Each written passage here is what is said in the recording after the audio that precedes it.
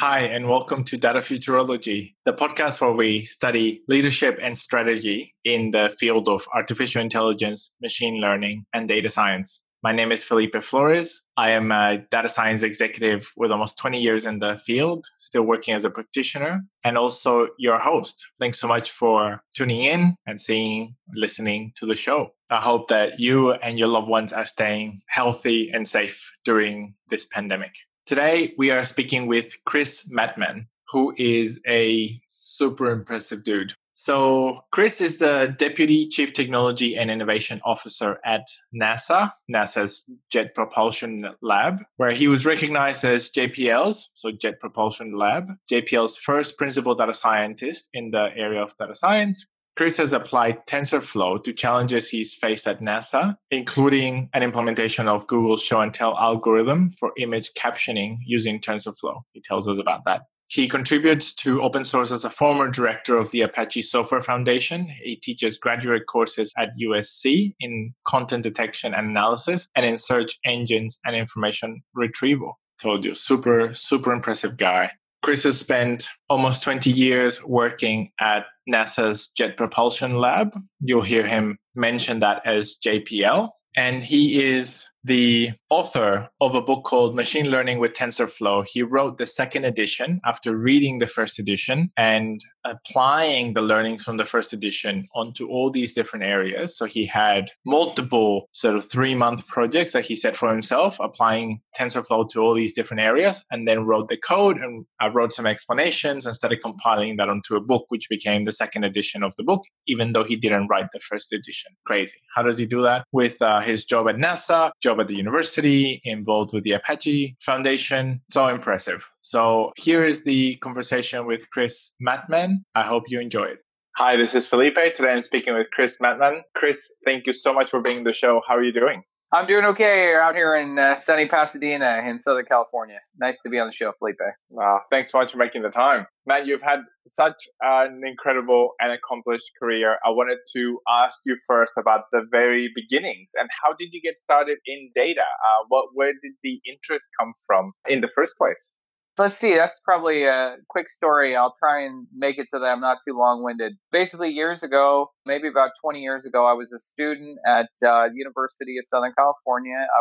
Even though that's a pretty expensive school, we didn't have a lot of money, so I was paying for myself. And that was the fault of my parents, but was take care of myself. And I was looking for a job at the time when I was an undergraduate. And basically, my foray into data came when one late night, I was staying up in the computer lab, and there was a job opportunity to work at JPL, not the JBL, not the headphone company, but JPL, the people that make space rockets and that explore the universe. And basically, it was an offer to be a computer guy or gal back in the day, working with scientists and helping them manage their data. And so the first gentleman I worked for, Rob Raskin, in about 2000 was I'll call it a born-again computer scientist who had a PhD in atmospheric science. He was more of an atmospheric science guy, but he was doing ontologies and data and stuff like that. That was my first foray into kind of data and some of the challenges. It wasn't called big data or data science back then. And so then hung around, helped build teams, deliver missions to NASA,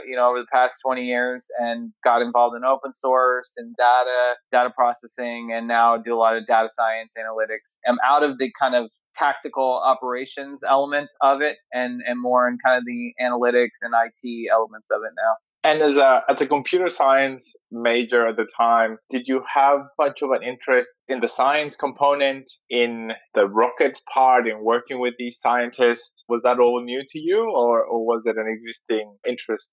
Admittedly, at the time, I've always been interested in science, but I wasn't as much back then. I didn't. Ultimately, I got really jazzed. I was always into sports. I was into computers, things like that.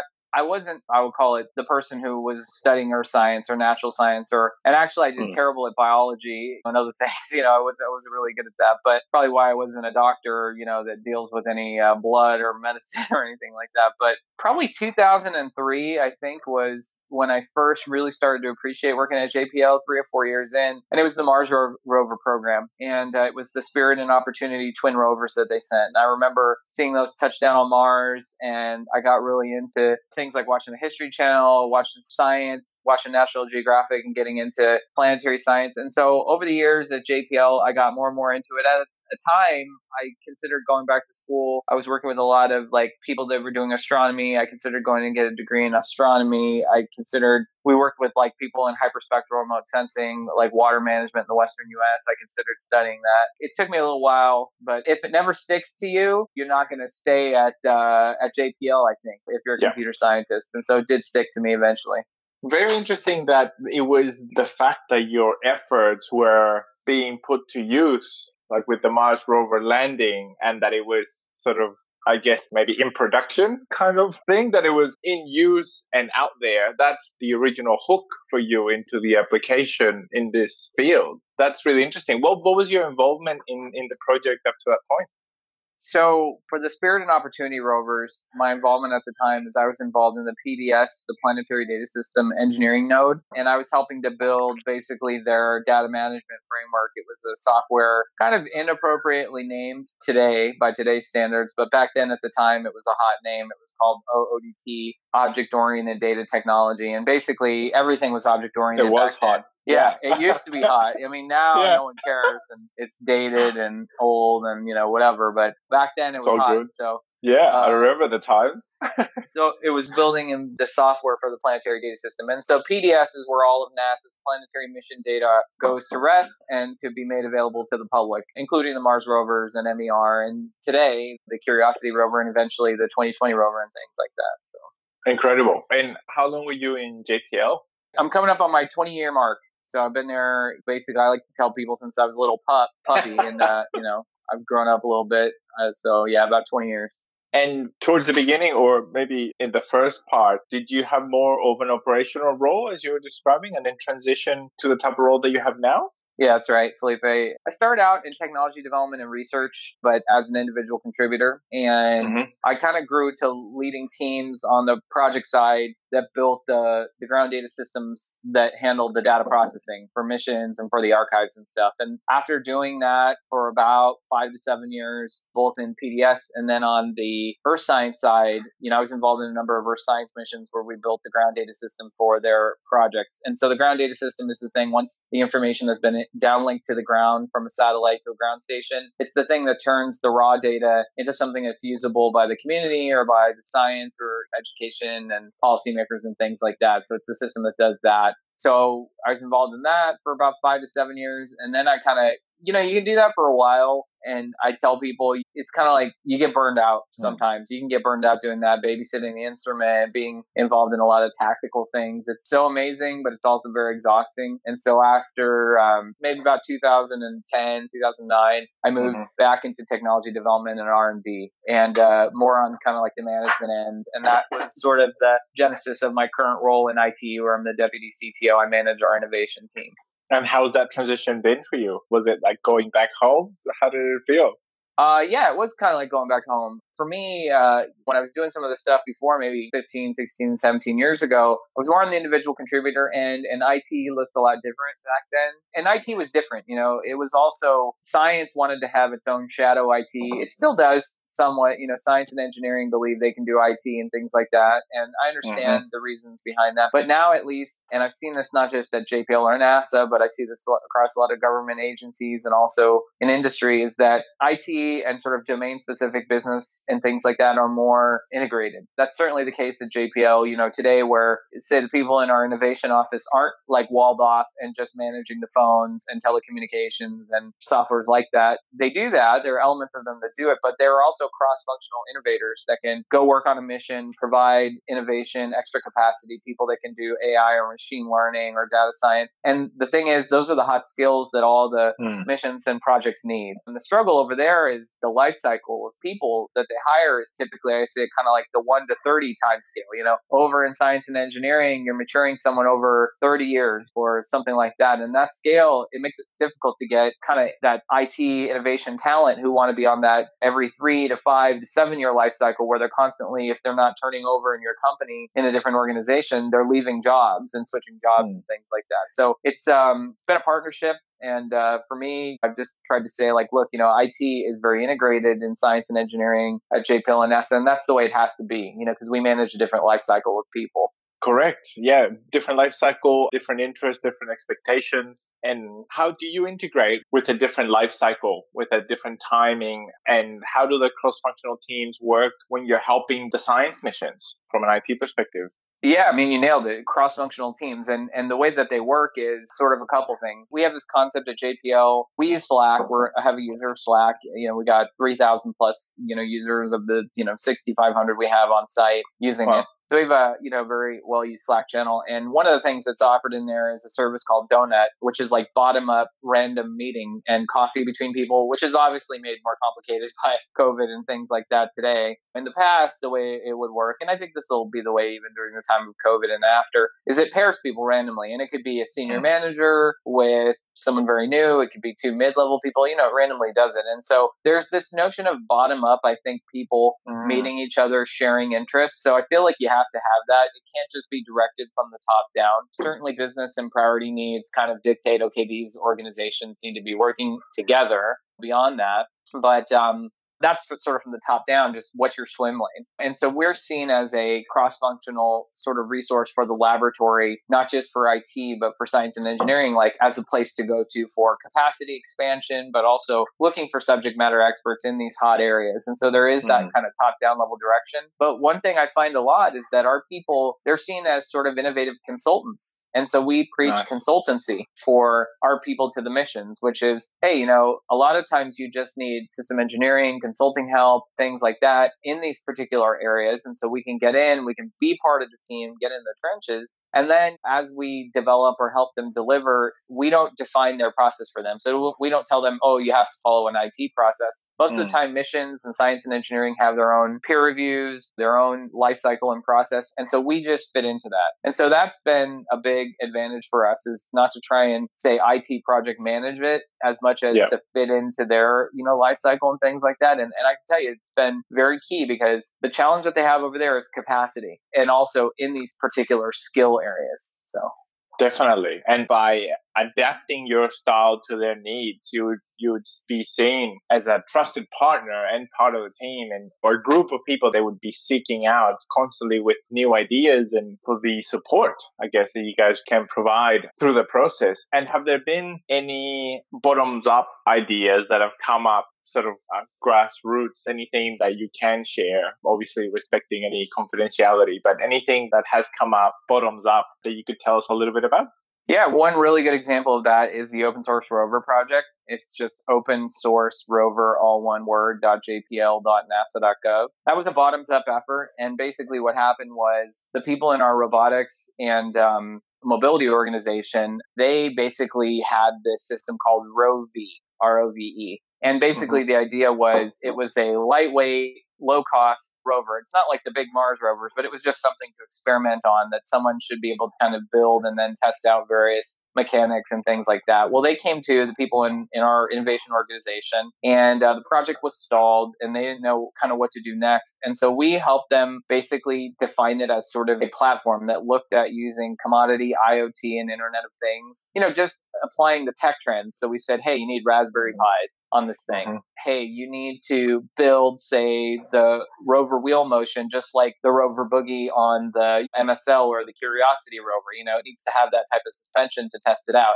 Oh, we should add things like artificial intelligence and, say, emotion to it, or we should look at things like that. So we just made it a platform for experimentation. And then the other thing that we did is we have a big partnership with Amazon. And so we worked with Amazon as well, too. And we basically said, hey, look, we're building this in robot operating system, ROS. Version 1.0 is kind of old. There are all these updates we figured out while we were building this platform. Amazon came around and said, hey, we should make a ROS too. And they turned that into a commercial product called RoboMaker, which is now a service, for others to kind of build off of. So one thing that we did too is that we took that rover, cheap, kind of small, lightweight concept, and we said, look, anyone in the world should be able to build this thing for $2,500 or less. We provide a design, a bill of materials, things like that. And we turn it into a big open source project. And so now the people in our robotics organization, they're really happy for two reasons. First, we got people all around the world building building this in high schools, K-12, things like that. There's, multiple What? versions of it everywhere. And then now it's the most popular project on our NASA GitHub like that. And we have maker communities all over the world and people talking about it. And that was not a directed big mission or project. It was just, say, the people in our robotics organization working with our innovators and stuff like that. So I love it. That is amazing. I'll definitely be adding a link to that in the show notes. That is, and I want to have a look myself. That's awesome. And during your time as CTO and head of innovation, was there a time where machine learning became more important and where people had to be skilled up during your tenure? Was that before? How have you seen the importance of machine learning rise during your time in your current role? So I've been in my current role for about 3 years. I've seen over the last 5 years, like AI and machine learning in particular and deep learning really becoming things that weren't just boutique solutions to problems and where they actually were very practical, even without some high powered computing device or laptop or GPU or something like that. Obviously, having that type of hardware is important. It can speed it up. But when you have sentiment analysis that just operates on, open web data or social media, especially all the computer vision stuff, smart cars, the evolution of, self-driving vehicles, the extraction of other information from the open web and, the power of basically trying to stop bad things that are going on, like human trafficking on the web and things like that, or arms and weapons trafficking, and just the evolution of kind of capability and technology for that. And then in particular in space, even on the ground with our projects, really the movement towards automation. The fact that AI, ML not only can save time for things, but it can make duplicative skills for really jobs that people don't need to be doing anymore in some cases, where it's like the computer can just do it better. And instead, people should be focusing on kind of, I think, the higher order tasks. The funny thing at JPL as an institution, we say we typically build the first of a kind of something. But if it becomes commodity, we don't need to build it anymore. Industry can do that. It's kind of the same concept, I think, with AI and machine learning. I feel like if it becomes commodity, it's something we should really look to automate and then save our human brains and skills for the really difficult challenges, I think. For the new things, like the first of a kind. I really like that approach, actually. And I wanted to ask you about one of my assumptions, I guess, about your work. Well, I guess the assumption is, do you have large amounts of data, sort of endless amount of data? And the reason why I ask is when I was speaking to people that work at CERN, and one of the interesting things that stuck with me is that in the Large Hadron Collider, they can collect so much data that a human can't troll through everything. So they actually have machine learning models that filter through the data in the first place and get it down to about 10% of what it was originally. And then they have machine learning models that pick out the interesting things for humans to look at. So people end up looking at such a small fraction. In the case of NASA and JPL, do you have similar types of issues, or is it on the other extreme that, for example, from a Mars rover, you'd be able to get such little amount of data that you'd be looking more at embedded technology where you can run machine learning algorithms on limited hardware, like on a Raspberry Pi? And are you more excited about those types of advances or advances that use sort of huge data sets? So over to you. No, it's great, Felipe. That's a good way to frame the question. And it's a perfect question. It's domain specific. And it also, at least in my career, has been time specific. I spent a lot of time, I would say early on the initial wave of like doing the big data element to it. And just to capture the science domain, that was really exciting to me before. Like when you heard about projects like the Square Kilometer Array that was going to produce 700 terabytes of data per second, and triage, like you're mentioning, and just prioritizing what data you should sift through as an astronomer, that was very interesting. And I did spend a lot of time working on projects like that. As the instrumentation has grown, Earth science, I think because it's closer terrestrially, monitoring the Earth than it is in deep space, that has driven, I think, a lot of innovation there. And AI and ML is probably more applicable there, especially with the commoditization of satellites from Planet or, Digital Globe, now Maxar and things like that, the small sat, CubeSat industry, all of that. Really today, I spend a lot of time thinking on the innovation end on the latter case, which you're talking about, which is really the case of how do we take, say, TensorFlow, machine learning models and port them to TF Lite, and how do we bring them to things like a Qualcomm Snapdragon or Yeah. Eventually, there's this government project, NASA, Air Force, DoD, which is called high performance spaceflight computing, and it's to have a radiation hardened GPU like chip, say. And the big difference between it and like commercial industry, Snapdragon and things like that is that in those cases, it doesn't matter if they're radiation hardened or not, because you using them in sort of a technology demonstration type of environment rather than the risk averse one that we're doing. And so in those types of environments, you have to sort of think about how to take, like you said, the machine learning or the deep learning and run it there, because the bandwidth or the pipe from here to Mars is small. And so if we could do more autonomy on board, by doing the deep learning there, you could have all sorts of other applications. Real quick way to illustrate that. Mm-hmm. We take about 200 images per day from our Mars Curiosity MSL car-sized rover on Mars right now. And we use those images to plan what to do the next day for surface operations and things. What if tomorrow, with high-performance spaceflight computing or a GPU-like chip on board and with some deep learning models that could, say, caption the images that it sees, what if tomorrow we could return 1 million captions that were generated on the rover and are simply text instead of images that we need to send back? Obviously, that would increase our surface density, our ability to observe, and things like that. And so those are just some of the applications of deep learning and machine learning for that. Yeah, I think obviously that advancement in embedded technology, being able to run the algorithms there, that sounds amazing. And that sounds almost like the more exciting applications, because most people are talking, about the edge computing or machine learning on the edge.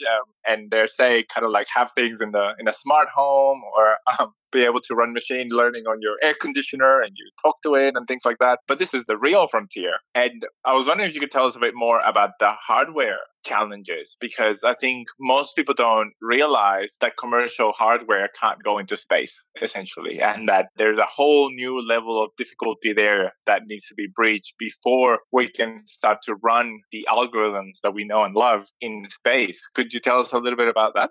Yeah, so the challenge is that hardware in space is irradiated by cosmic radiation. And so you can imagine irradiation as just, for instance, doing very mundane things like flipping the values of bits, to even worse, just turning off the hardware, putting it into a mode that it doesn't work in. On a time scale, that can happen in some cases very quickly within a matter of days, and sometimes it takes longer. It takes a year or it takes a couple years. And so depending on the requirements for your mission, how long it needs to be observing or doing things, you can make some trade-offs on this. So the small sat, CubeSat community, which are the modern community of not having a big flagship space mission, big hardware, 10 years to build it, multi-big institutions, but have university people basically build something as small as kind of like a gift box and then catch a ride on or catch a payload, on some other lift on the way up. That's the small sat CubeSat community. They've been sort of paving the way forward and trying to use, say, what we would call non-radiation hardened type of hardware, with the acceptance that these are small and cheap devices. We'll throw up 5 of them at a time, and if 3 of them fail, we still have 2. And so that's the notion of like technology demonstrations and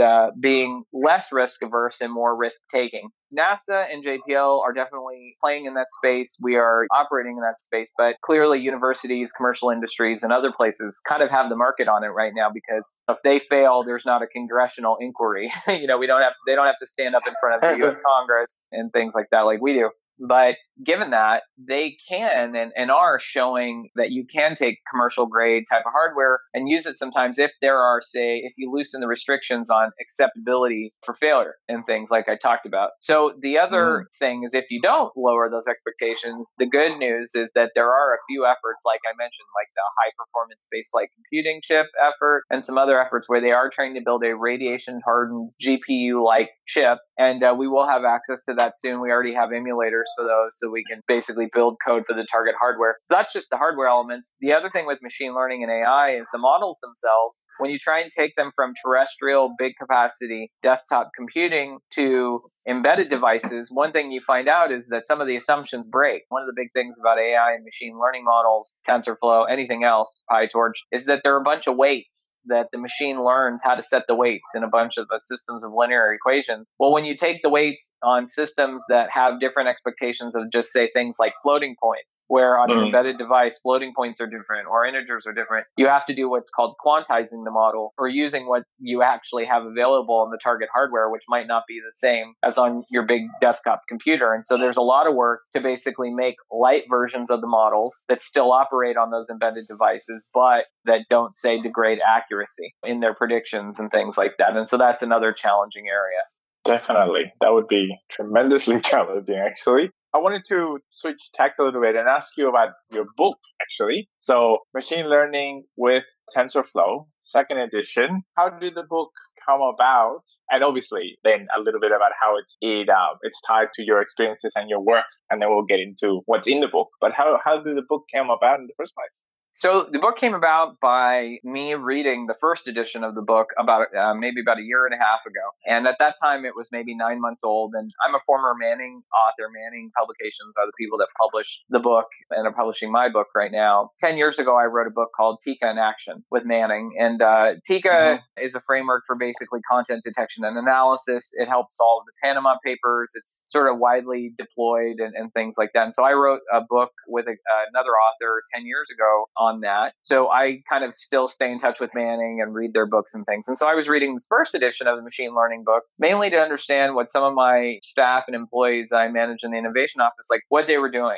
They're talking about AI and ML, and I wasn't sort of classically trained in that. I was more of a statistics, information retrieval, software type of person. So I was reading it and I found it was a really great book, but like everywhere that it would suggest, say, an end of chapter assignment after you learn kind of the theory about it, the end of chapter assignments, as I started to try and take my time and say implement them or work on them, they all turned into say 5 to 8 week graduate type of school projects. And I had these big Jupyter notebooks and all this information and work that I had done. 9 months later, as I finished the book, I was like, I've got enough material for a new book that I think really fills the gaps on that first book and things. And so that's how I arrived at sort of writing this book. To me, it's if you were to do TensorFlow, it's kind of everything that you need to not only understand the basic architecture of TensorFlow and how to use it to do machine learning, but even more so, it really is a book about machine learning and not just deep learning or neural architectures, which are all the rage now or whatever. But sometimes what happens is that even the frameworks themselves, like PyTorch or even just work that people are doing in AI and machine learning today, it skips teaching you the earlier models like regression, classification. It misses teaching you Markov models, which are explainable. And, the big gap is that deep learning is amazing, but it does its own feature analysis. And people are having difficulty explaining why it comes to answers that it comes to. And as opposed to earlier modeling frameworks, which are more explainable. And so one thing that I do in this book is I teach you everything, like not just how to use TensorFlow for deep learning, but we do regression, we do classification, we do clustering unsupervised, we do hidden Markov models, reinforcement learning. So all the other tools of the trade that you kind of need to know to be a good machine learning and AI scientist in my mind, even before you get to deep learning. So the first 2/3 of the book are all about that. And the last third is about deep learning and neural architectures. Amazing. And I really like that approach of covering the whole spectrum and covering the basics with TensorFlow. That's really great. And I also like that the examples or the use cases that you have very accessible for people to understand their applications. So it's usually things that anyone in normal life would encounter, like using Netflix information as a sentiment classification, using call center data. So they're not, or what I like about it is that they're not necessarily from your specific domain where you work and your job every day. It's things that everyone would have encountered. Was that a deliberate decision? How did you come to picking the use cases that you have in the book? Awesome. Yeah, thanks, Felipe.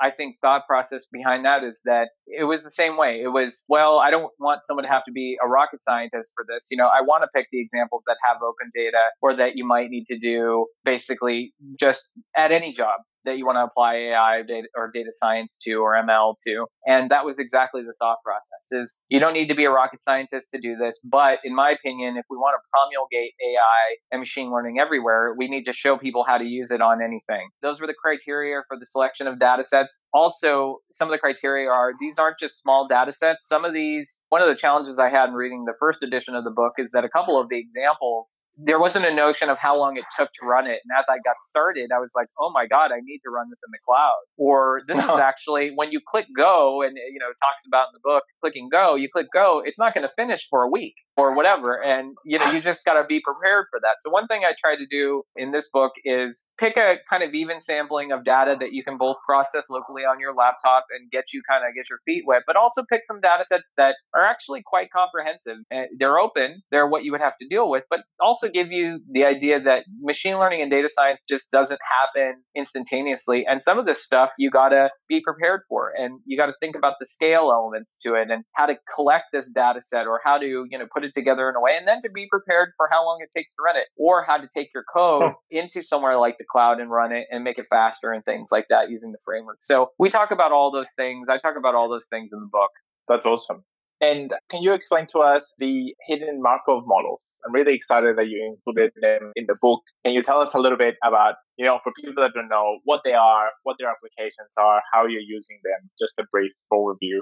Sure. So hidden Markov models, basically there's this thing from this famous Russian mathematician philosopher called Markov property. And basically the Markov property is that things still happen even when you can't observe them. Sometimes you can only indirectly observe how things happen, and you somehow still have to come up with some type of decision-making framework associated with that, like even through those indirect observations. And so that's called the Markov property. Just sometimes you can't observe a direct state, but you still have to decide things based on it. So hidden Markov models are a way to take indirect evidence to model hidden states and to accumulate basically the sequence of indirect evidence that happens over time, and to accumulate a kind of global probability of what the probability of those particular sequence of events happening in that order are, and or the probability based on evidence of what the actual hidden state is based on that indirect evidence. And so in the book, we introduce hidden Markov models. I introduce it using a very classic example. It's on Wikipedia. It's just about, for instance, whether or not it's rainy or sunny based on the weather, but only based on indirectly some activities associated with it, whether or not you can go out and shop, whether or not you're cleaning your house, whether you're walking, and what you would do, whether you would do those events based on the weather. And so if you only ever have the fact that you shopped 2 days in a row, then you went out to walk, and then you cleaned your house, what's the probability that it was actually rainy and sunny during those sequence of events? So the model of this book is every time that it introduces kind of a theoretical concept with a simple example like that, just get your feet wet with the understanding framework and all of those things, then what we do is,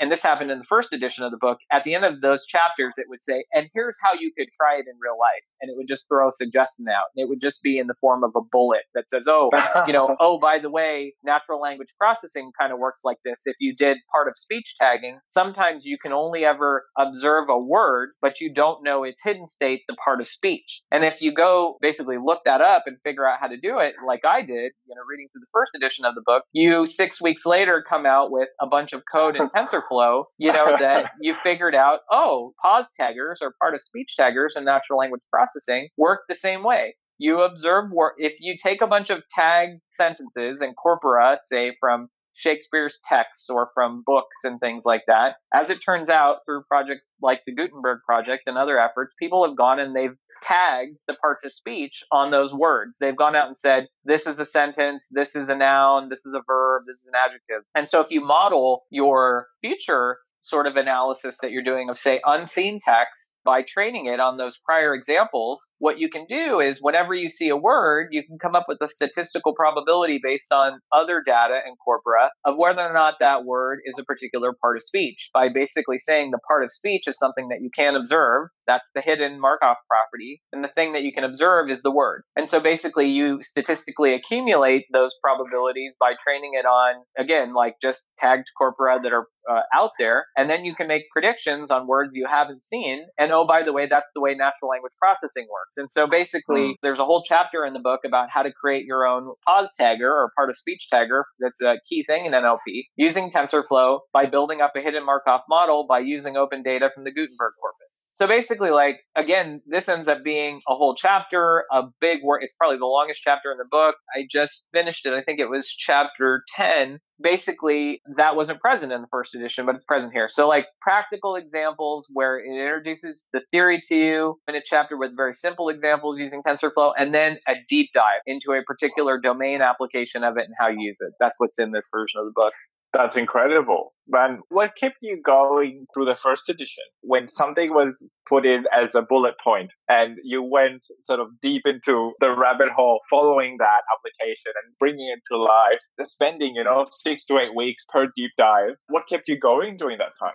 The thing that kept me going was my realization that this was the future. And I remember being up late at night. My wife was asking me, Felipe, what are you doing up so late? What are you working on? I said, I get it. I understand the future is here. It's AI. And I understand why this is so important. It is practical now to implement basically AI architectures using very robust frameworks. I mean, TensorFlow obviously isn't the only game in town. It's my favorite framework, but there are plenty of other ways to do this sort of easily now. And they all have their benefits and trade-offs, but very practical to do it. There's great programming language level support in Python. Python, in my opinion, is really the data science framework nowadays. And this is from someone who helped invent Hadoop and work on Java, and things like that. So, it's a big evolution of me to move over into the Python realm for things like that. But Python is where it's at. And just the support end to end, from notebooks to running everything very easily to just everything else. And then the ability to assess how well it's doing in an easy to kind of communicate way. And it's very powerful. So that's what kept me up, was kind of like being a kid again, a little schoolboy being like, this is amazing. So the same exuberance I hear in your voice was what kept me going at night. I love it. I can just imagine you telling your wife late at night, your wife asking, what are you working on? And you're like, the future. That's exactly right. That's exactly what I was telling her. I see the future.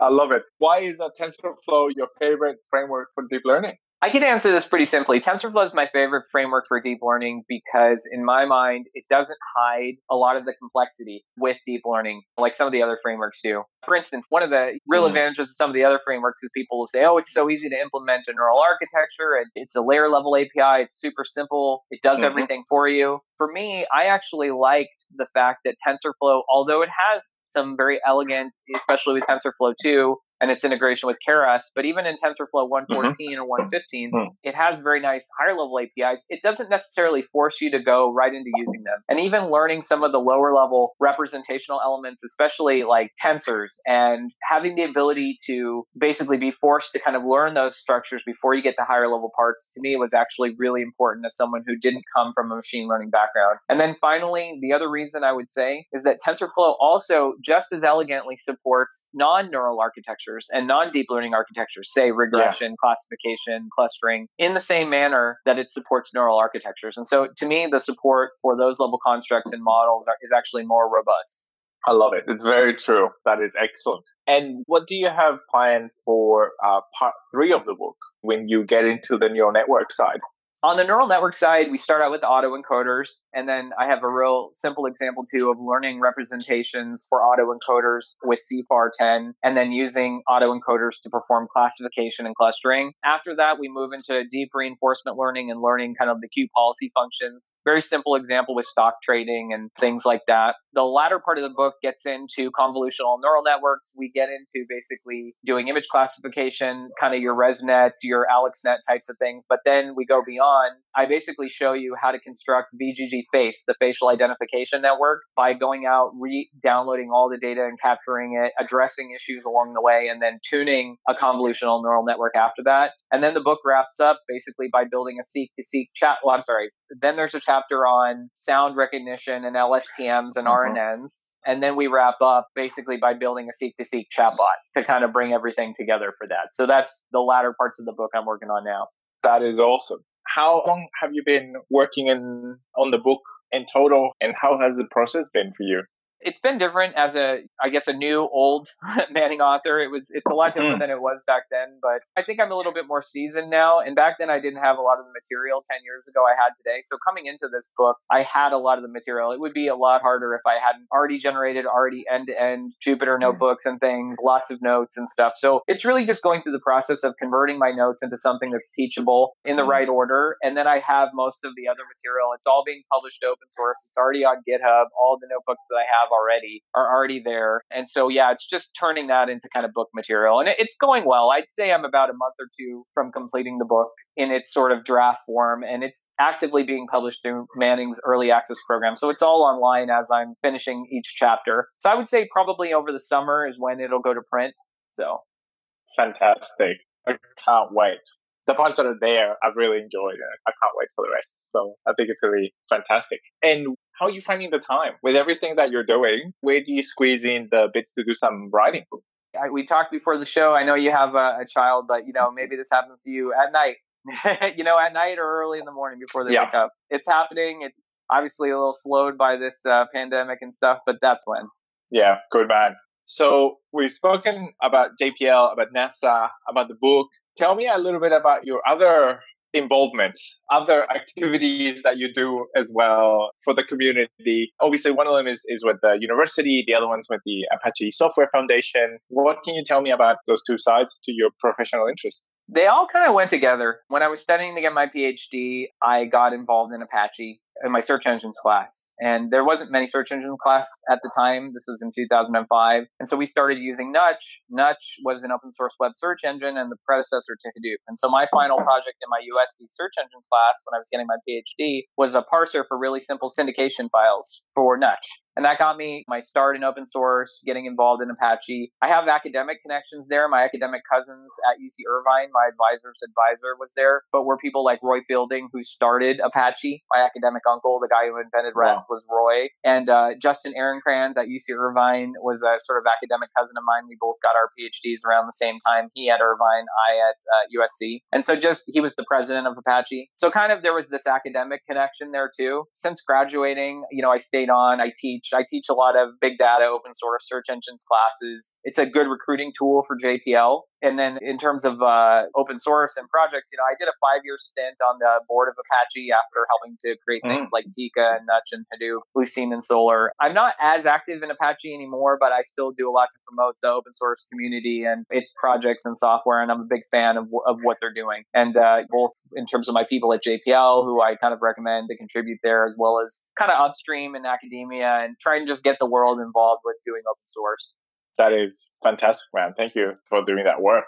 Really, really exciting. And the book, obviously, it's incredible. And tell me, what type of things are you thinking about right now? What type of challenges are taking up your mind space? Anything that you can share, the types of things that you're working through at the moment? Yeah, two things in particular, Felipe, I think are next gen types of things that we need to solve. First, I think we need to automate data science more. And so for me, like AutoML and the automated machine learning community, what they're doing is amazing, from automated model building, selection, evaluation. So automating the steps that I'm actually covering in this book, there are actually approaches to automate that. So AutoML. And then second, it's too costly to get labeled training data for machine learning, and we need more of it. So approaches for learning with less labels. It's easy to get cat video labels, but it's not, say, easy to get labels for learning about planetary science, or where it requires domain or SME expertise outside of labeling, say, videos. So making that process easier, zero-shot, one-shot learning, approaches for that, generational or GANs as ways of generating labeled, believable data. Those are all things that kind of keep me going during the day. Those are the next waves, in my opinion. Oh, I love it. I couldn't agree more.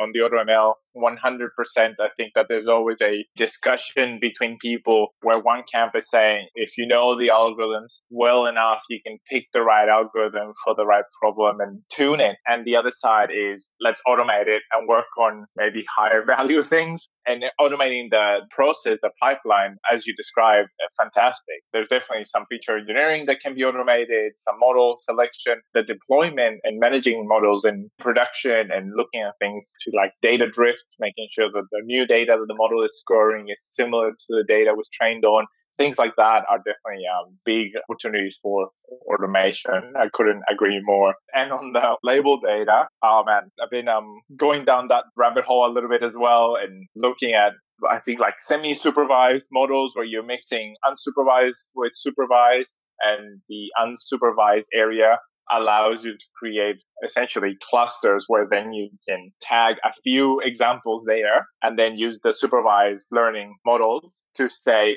this whole cluster is, let's label it as the few examples that we do have. And you start to sort of get more, or start making progress through there with labeled data. But I know that some people are looking into how do you prioritize the data to be labeled so then you get maximum learning for the algorithm. So that's an area that I'm interested in that I haven't got into yet. But I couldn't agree more, man. I think, anyway, you are. We're brothers amazing. From another mother. Brothers from another mother. Man, well, not even, man. I think that the work that you're doing is incredible. And I think on behalf of the community, I really thank you for the effort that you put in across the board, man. So many interests, and then sharing your knowledge and your learnings and your interests and sharing them so openly and so widely is really inspirational. And I can't thank you enough on behalf of the community. So, man, thank you so much for taking the time to do the interview. Thank you for all the work. I'm so glad that we got to connect and that you get to share your story. Thanks so much for sharing. Thanks so much for having me on, Felipe. It's been a pleasure to meet you, and thanks for everything you do, man. Take care. Mate, thank you. You as well.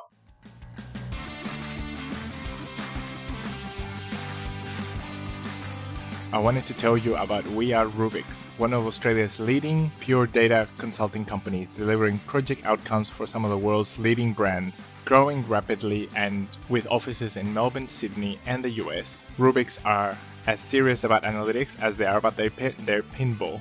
True story, they have like 10 pinball machines in their Melbourne head office.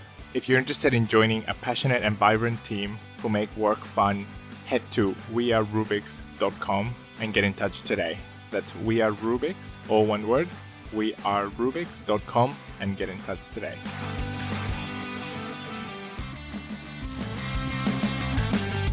That brings this episode to conclusion. Thank you so much for listening.